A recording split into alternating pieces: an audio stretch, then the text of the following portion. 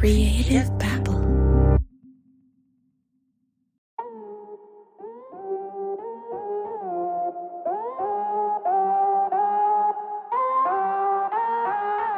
Today, Wild Bill is known for the ruthless murders of 5 American expats. But back in the early 2000s, he was known as the owner of the Jolly Roger Social Club, the same club where he buried his victims. Tell me about the Jolly Roger Social Club. Dude, it was the coolest bar in the world. And I would run the bar only on the weekends. I didn't try to make any money with it. It was just a place to, I made my money doing illegal shit. It was just a place to party. And so I had 2 hotel rooms above, and then the bar was downstairs, open air, that had a horseshoe-shaped bar, beautiful horseshoe-shaped bar. It was a beautiful place. But every weekend, like, the party started on Thursday evening and ended on, like, Sunday night. I was sick of having people in my fucking house. People in my house all the time. I couldn't stand that shit. You know what I mean? I can't stand wake up in the morning and then naked broads laying over here. And I don't know. It was just too much. Wild Bill referred to it as his house, but it actually wasn't his house. It was the Brown's house. And he got that after he killed Mike Brown, his wife, and his son Watson. Crazy shit was going on. Every Saturday at 12 o'clock, Sunday at 12 o'clock, I gave the words of wisdom, and people came like from all over the place to hear the words of wisdom. So it's kind of funny. And we just had, it was just a big party. And I asked Wild Bill about this, and don't let him fool you. These words of wisdom weren't some sort of deep, inspirational monologue. It was really just a silly speech full of cuss words and dirty jokes that Wild Bill would recite, to kick off the festivities.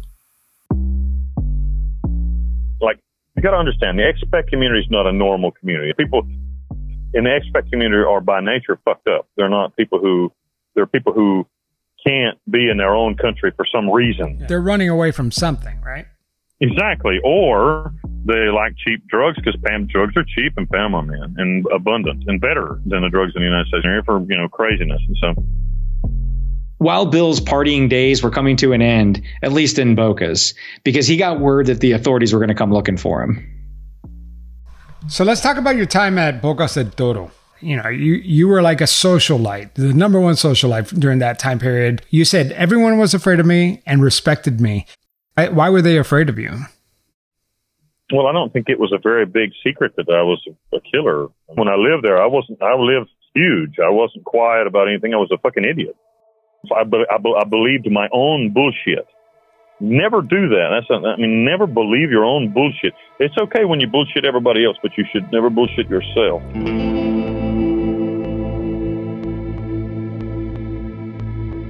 I really believed that nobody could stop me. Do you know what I mean? Like, I was never afraid.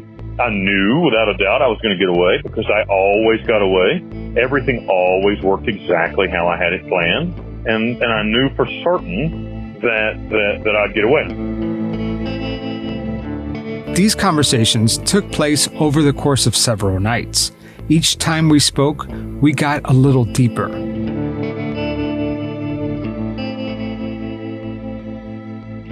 Today, we're going to focus on the interview we had with Wild Bill. We're going to talk to him about his victims and what he's doing today, 12 years after the murders.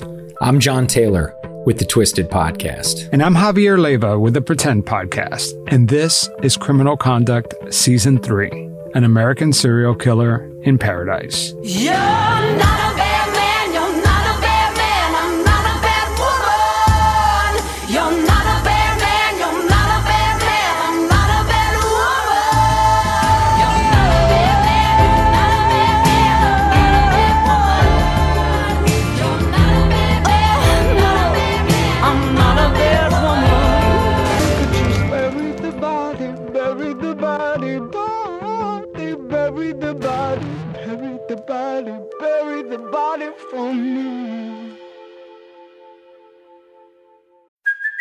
Hey, it's Kaylee Cuoco for Priceline. Ready to go to your happy place for a happy price? Well, why didn't you say so? Just download the Priceline app right now and save up to 60% on hotels. So whether it's Cousin Kevin's Kazoo Concert in Kansas City, go Kevin, or Becky's Bachelorette Bash in Bermuda, you never have to miss a trip ever again. So download the Priceline app today. Your savings are waiting.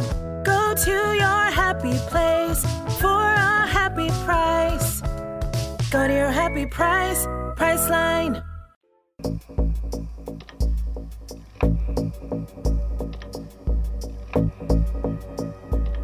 John, I couldn't even eat dinner that night in anticipation of that phone call with Wild Bill. And then after we were done talking, I couldn't even sleep that night. It was just so disturbing. I've never spoken to a serial killer before, let alone anyone who's ever killed anyone. Or at least that I know of. Yeah, I mean, the thing is, you didn't know what you were going to run into. You just didn't know what angle he's going to come at you. There's many aspects as far as he could be coming at you completely calm, talking about what he's done, which could be very unnerving, or he could be very explicit and put images and words in your head that you're never going to be able to get out. Javier, I found your interview completely fascinating. And I have a lot of opinions about what I heard, but one of the things I liked is kind of your style in interviewing Wild Bill, because you separate Wild Bill from William Holbert. And I think that distancing, that separation allowed him to kind of speak more freely and be more comfortable, because he can distance himself from, say, actions he did that he's not proud of. Yeah, I didn't even know how forthcoming he was going to be. So I wanted to kind of ease my way into it. But at the same time, I also didn't know that I was going to eventually talk to this guy multiple nights in a row. I thought this first call was going to be my last. So I just got down straight to business. Yeah, and what you were experiencing is what essentially every detective experiences in an interview. You can't jump right in, but at the same time, there's always the possibility the person you're talking to will stop talking. So you have to try to get things important out early, but you also have to balance that with the idea that maybe they'll just stop talking and I'll never hear from them again. So yeah, I think what you were feeling is very real. Looking back at that time, is it one of those things, like you said, it was a long time ago, but do you remember killing them? I don't think about it. I'll tell you something. That was something that I didn't have a stomach for at all. I mean, I did it, but I didn't have a stomach for it. It wasn't something I was like, yay, I get to go kill somebody. It was like, fuck, I got to go do this shit. But I mean, I don't have to. I chose to. Don't misconstrue what I'm saying. But I never enjoyed it, and it was always a nerve-wracking thing for me. Completely, just like totally, like very, very anxiety-filled. And when it was over, I was like so relieved. Thank God that's over. And I mean, like, I'm speaking honestly with you about it. I mean, it's not something that I ever enjoyed doing. If you enjoy killing people, something's fucking wrong with you. You know what I mean? Like, you got a real problem. Javier, Wild Bill did not answer your question. So you asked him if he remembered killing the victims, and what he talked about was that he said he didn't enjoy killing people.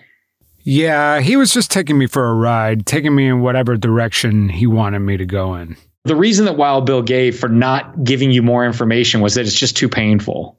And I don't know that I buy that. I mean, that could be part of it, but there's certainly other reasons why he's not giving you more information. So like what? What do you think he was leaving out? Well, I mean, I think that there's the official story that the prosecutors kind of presented in what he went along with. And I think I think it's a real possibility here that that's not true, the official story. So he doesn't want to contradict the official story. That's part of it. There may be things that he did that are much more inculpatory for him that he may make him look worse. And then the other thing is you always have to take into account is his ego. He's not going to want to say things that make him look bad. Why did you kill them? Why did you? Money. I was broke. I mean, there's all right. So there's like the official story from the cops, and then there's my story, and I don't even give a shit about telling it, because either way, I mean, my story's the truth. I mean, I lived it. I was there. I lived it.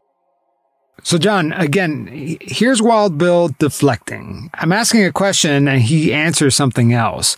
But this next clip that we're about to play really surprised me. I mean, let's face it. Some of those people that went to party at your place were some of your victims, right? Like, who owned the property that bar was on, like prior to you? Well, that's true. There's true. That property where I built the house was owned by, Mike, that wasn't his real name. What was his name? I can't even remember now. God, everything runs together in my mind. But yes, That property was a property that I took away from someone that I had killed. It's very true. John, he could not remember the name of the man that he shot in the back of the head. That man's name was Mike Brown. He executed the guy's entire family, and he couldn't even remember his name. I heard him struggling, but I just waited to see if he could eventually remember the guy's name. Yeah, I don't know if this surprised me or not, but you would think that something that impactful on his life that he would remember. I mean, you're going to forget people's names from your past, sure, but somebody that you had this kind of connection to or interaction with, you think that name would just be seared on your brain. Yeah, well, I eventually decided to help him out.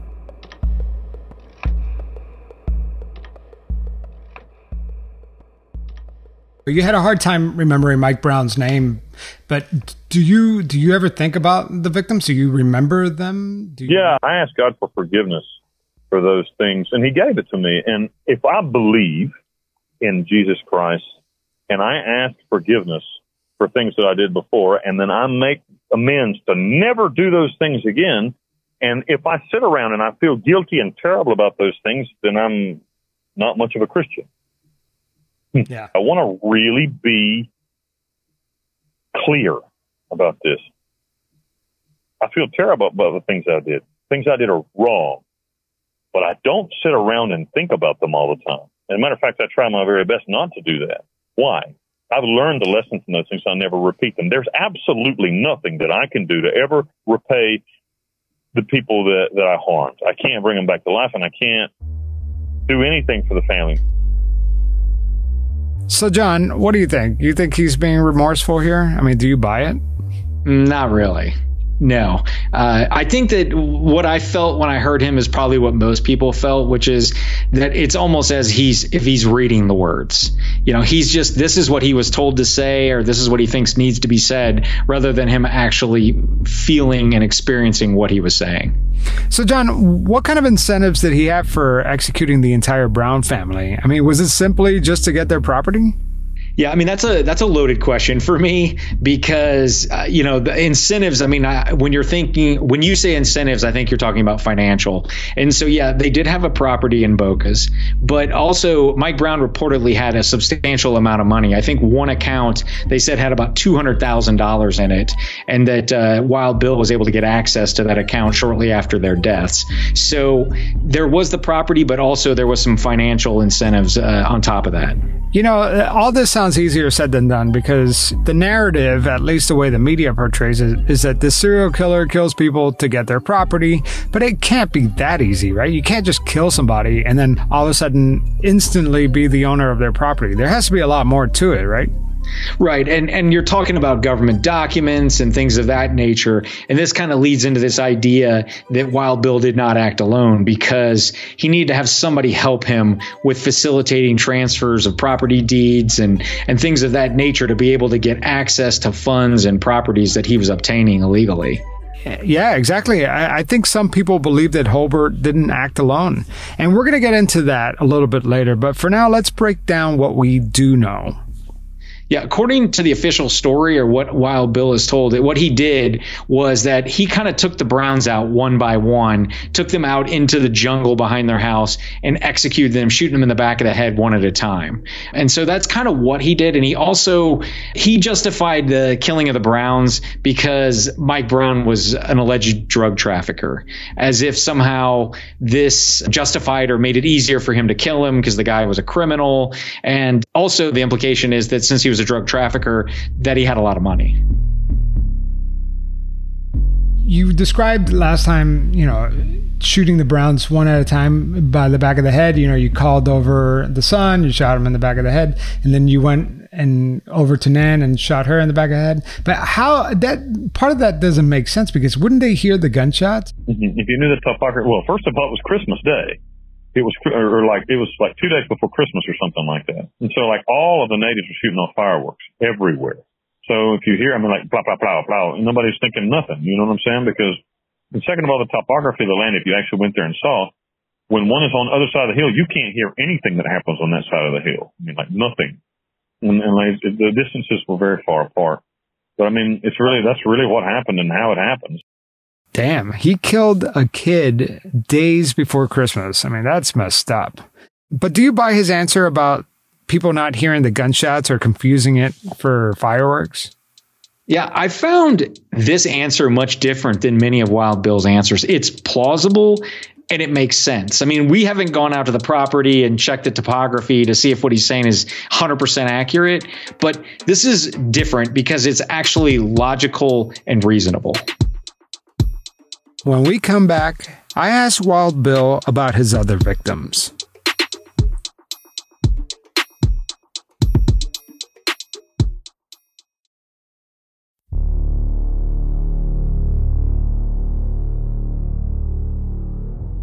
So Wild Bill kills the Browns first. He shot them one at a time, buries them on his property. His next killing was Bo Eisler. Bo Eisler, he had some money, he had retired, he had a shop or something like that. But I read somewhere, and I don't remember where, but it says that you thought that he was a fugitive running from the law, so that was justification or something like that. No, he wasn't a fugitive. He was an art. He moved pre-Columbian art to the United States to sell in like subastas. What's the word in English? Auctions. He had contact. That's how I got to know him. He had contacts in the art world that in the States, and I don't know how all that works, but that they would sell art that was not legal to sell. If I were going to kind of sum up how Wild Bill answers questions, I'd say he's very artful. He's great at giving kind of tangential answers to what you're asking, which is it's in the realm of what the question was, but it's what he wants to give you. It's not what you actually asked. But in this next excerpt, we're going to get a little kind of a window into why he's not providing completely forthright information to us. So was the intention just to steal his property? That was an afterthought, but again, I don't even know how to answer the question, because in order to answer the question, we're going to open up a whole bunch of doors. Let's just say that we don't have time to explore, and maybe an answer that you're not going to accept. And that's another thing. I lived these things, and I know why I did them. What I'm trying to say is, like, I say that Bo's death was not something that like they try to say that I dreamed up, I'm going to kill this guy for his house. Nobody ever got killed for their fucking house. Nobody. And I mean, it is the truth that I took them, when I killed the Browns, I took that property. All right, stop right there on that one. This is where he directly contradicts himself over and over within like the same monologue, where he says no one ever got killed for his house. And then he says, well, I killed the Browns for their house. And then he keeps going back and forth about how he did and then he didn't. And he's not making any sense here. I don't know what's going on. I took that property in lieu of any payment for anything that I did because I wanted it. And then after I did that, when I did the thing with Bo, I did it as well. But the thing with Cheryl Hughes, I never took any property from Cheryl Hughes. I never changed any property. I never did anything. So now he contradicts himself there. Exactly. So let's talk about that. Let's talk about that line. Give me your interpretation. What do you think he means when he says, I took the property in lieu of payment? What does that imply? Well, somebody needed Mike Brown gone, and he goes, hey, instead of paying me, why don't you give me his sweet-ass house so I could bury him? That's right. However, I also think that's possible. That's what he's alluding to, and that's what he wants you to think. But it's also possible that that's just another way of saying that's how he got paid for what he did, not from somebody else, but he got property. So he didn't get cash necessarily. He got the property. So it's in lieu of payment, but it's not payment from someone else. It's just he's paying himself. Yeah. So that leads to the idea that it's just him. He's trying to defer some blame onto these fictitious people.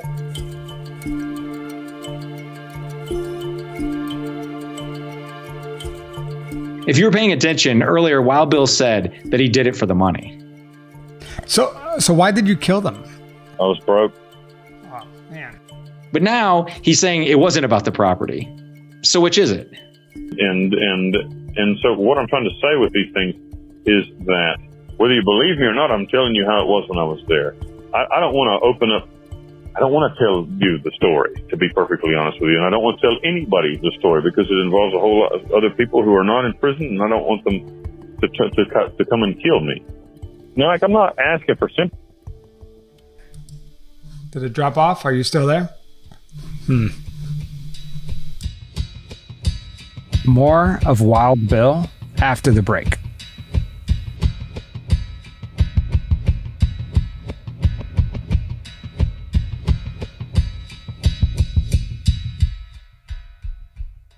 This episode is brought to you by Shopify. Whether you're selling a little or a lot, Shopify helps you do your thing, however you cha-ching. From the launch your online shop stage, all the way to the we just hit 1 million orders stage. No matter what stage you're in, Shopify's there to help you grow.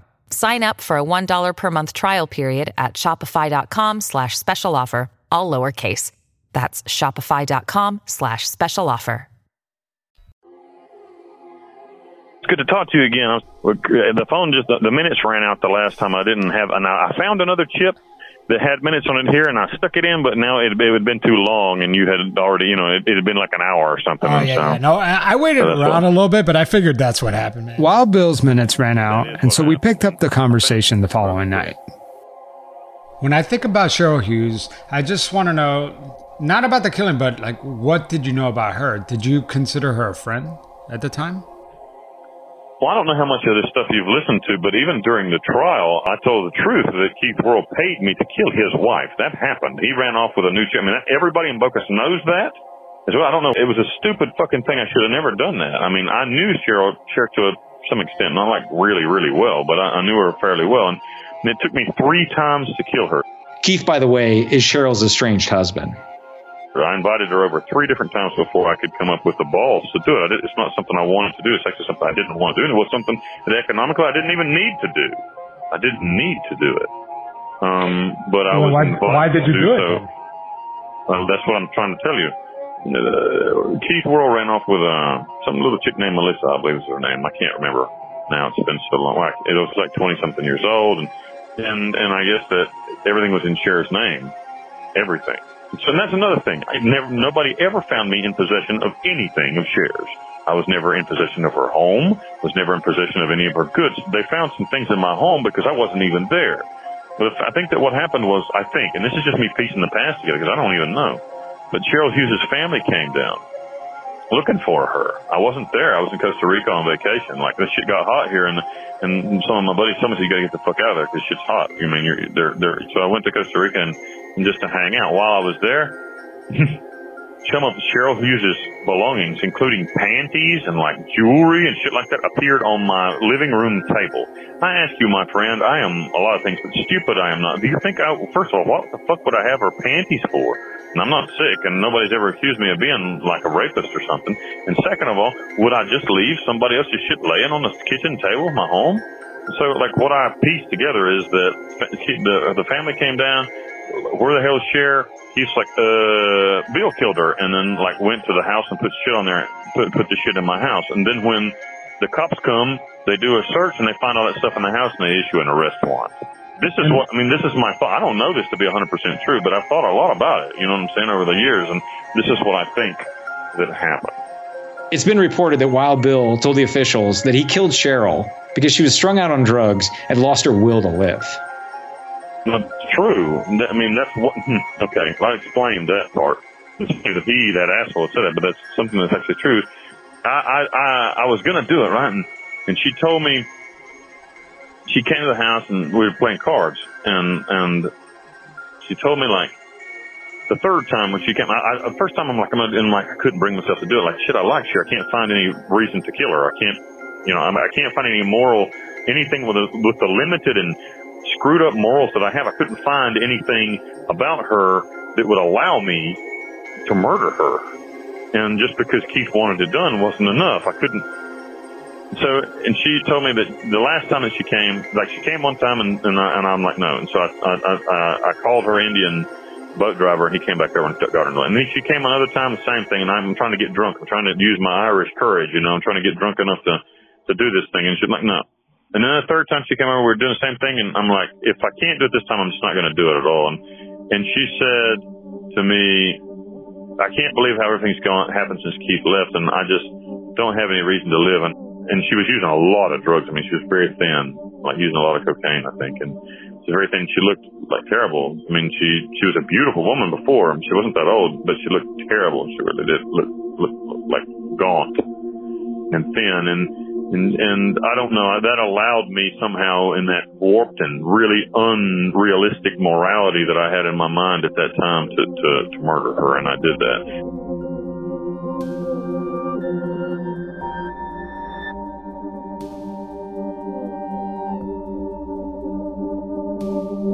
John, that was chilling. I mean, I just couldn't believe how openly and willingly he talked about killing Cheryl. This is a person he knew and interacted with. Yeah, I mean, if I just listen to this just from a human perspective, it's pretty shocking how just casually he's talking about killing someone that he knew. But if you step back analytically, I question a lot of the things he's saying. Yeah, and I also find it interesting that he tries to tame the brutality of his crimes. Like, yeah, he murdered these people, but, in the most humane way possible. Or how he tries to justify it. For instance, killing Cher because she looked all strung up and it was almost merciful. When I heard that, it's almost laughable. And of course, someone was murdered. But this idea that he's looking at her and thinking, she's not taking as good a care of herself as she used to. And, she doesn't seem to be as happy as she was. And maybe I can just kill her. Yeah, it's almost like you were telling me the other day that don't tell Jack Kevorkian that you're having a bad day because, Right. You got to be really careful the way you present yourself around Wild Bill because he could use that as justification for taking you out. Every time I ever killed anybody my whole life, nobody knew that it was going to happen until they were already dead. Meaning, it's not like I ever... hey, come here, I'm going to kill you. None of that thing, nothing like that ever happens to anybody. And that doesn't make it better or worse, but I want you to understand the cowardice of my own self in the fact that I always shot people in the back of the head when they weren't looking. Nobody ever knew that it was going to happen. I mean, he's right. It doesn't make it any better. But as we go back and forth debating on whether Wild Bill's a serial killer or not, this style of killing is not consistent with someone who is a kind of a thrill seeker or someone who enjoys killing. Yeah, usually it's like strangulation or something a little more personal. More personal. Yeah, more personal. Yeah. First of all, it seems to me like something could go wrong with letting someone know. I mean, if you tell me I'm going to kill you, I'm going to fight. I'm going to fight. You know what I mean? I'm already dead. So if I lose, but maybe I'll win. Maybe I'll be able to get away. And so I didn't want that situation. And then on top of it, I mean, it seems it's not something I didn't have the stomach for, just to torture someone or anything like that. I wouldn't have the stomach to let someone know ahead of time, hey, by the way, in 5 minutes I'm going to kill you, and they're tied up or something. That's not something that's scary to me. I don't like the thought of that. If somebody was going to kill me, I wouldn't want to know about it beforehand. Right. Do you understand? If I have to die, don't tell me. Just do it. When we come back, Wild Bill and Jayne Cortez go on the run.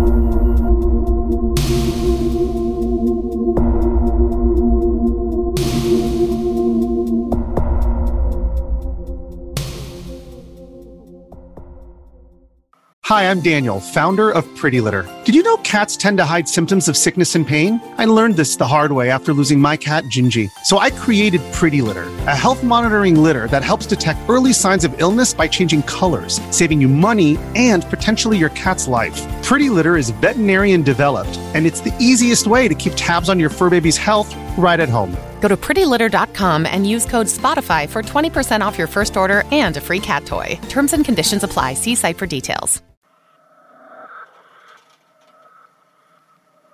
The question on everyone's mind is, did Wild Bill and Jayne Cortez get away with it? And where exactly is he calling me from? We'll get to that in a bit, but first, let's talk about their escape. Wild Bill and Jayne boarded a flat-bottomed tourist boat heading through the jungle towards the sea. He says that the entire voyage to the Caribbean takes about 2 days, so the captain stopped in a small town where they stayed overnight. And according to Bill, the captain got word that he was harboring fugitives. So the next morning, the captain intentionally headed towards a police checkpoint. Little did Wild Bill and Jane know that the police would be waiting for them when they arrived. So I was on the river, and they more or less arrested me. That's what happened. And well, that's what was supposed to happen. But for whatever reason, Wild Bill says that the tactical police team never arrived. Instead, they were greeted by only 2 officers who were ill-equipped for what was about to happen next. And what I did was, I told the cops were like a bunch of doofuses, and I told them, I said, hey, let me walk down and tell my wife what's going on, because she's really nervous. She's sitting in the boat, and this is the police's boat. And they say, yeah, go ahead. And so they're like conversating up front, and they're scared to death of me as well. And so I walked down, I got in the boat and just cranked the boat up and drove off. And I was laughing. I thought, this is great. They jumped into the boat and took off. The problem was they were heading in the wrong direction. Instead of heading east towards the Caribbean Sea, they were headed west, back inland. Here I was driving along, and I saw a tour guide boat coming really fast up behind. I was like, that's weird. I mean, like, he's like hauling ass. And then I saw the smoke of the muzzle fire. And I was like, oh shit, it's the cops, and they're shooting at me. I killed the engine and stopped and stood up and put my best eat shit smile on, and like I'm going to talk my way out of this.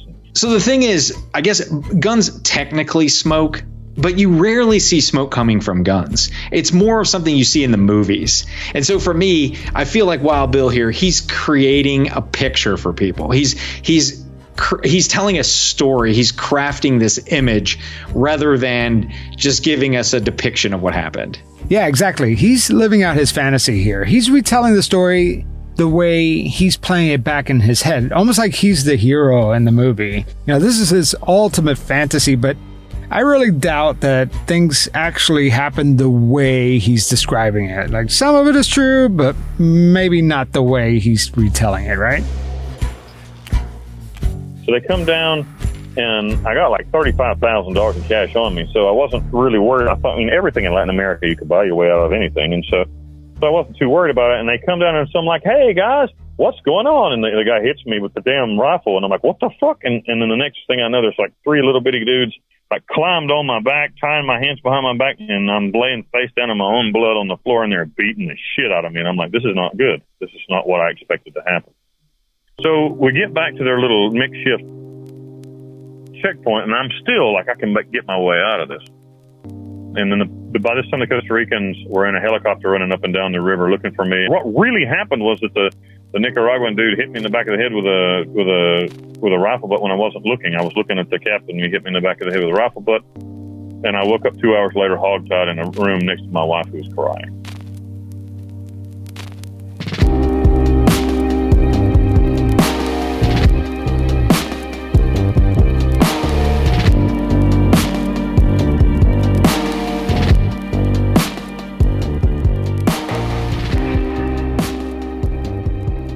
Next time on Criminal Conduct, we tend to focus on Wild Bill, but his partner, Jane Cortez, aka Laura Michelle Reese, also has some culpability.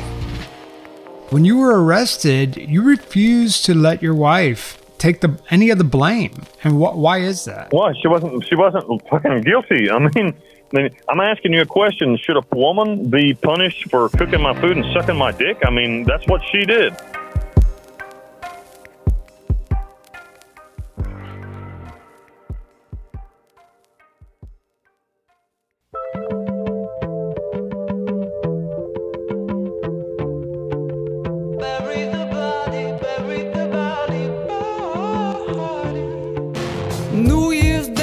A special thanks to our executive producer, AdvertiseCast, and to Ruby Rose Fox for allowing us to use her song, Bury the Body, during our intro. Her music is available anywhere you can purchase music. If you enjoy the podcast, find us on social media at Criminal Con. And please leave us a review on your podcast platform of choice. And make sure to listen to our other shows. John Taylor hosts the Twisted Podcast, and I, Javier Leiva, host the Pretend Podcast.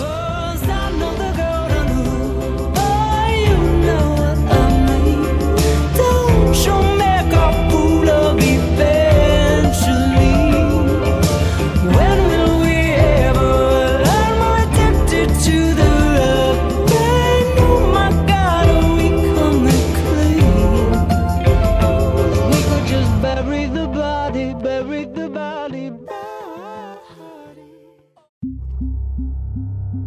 Creative Babble.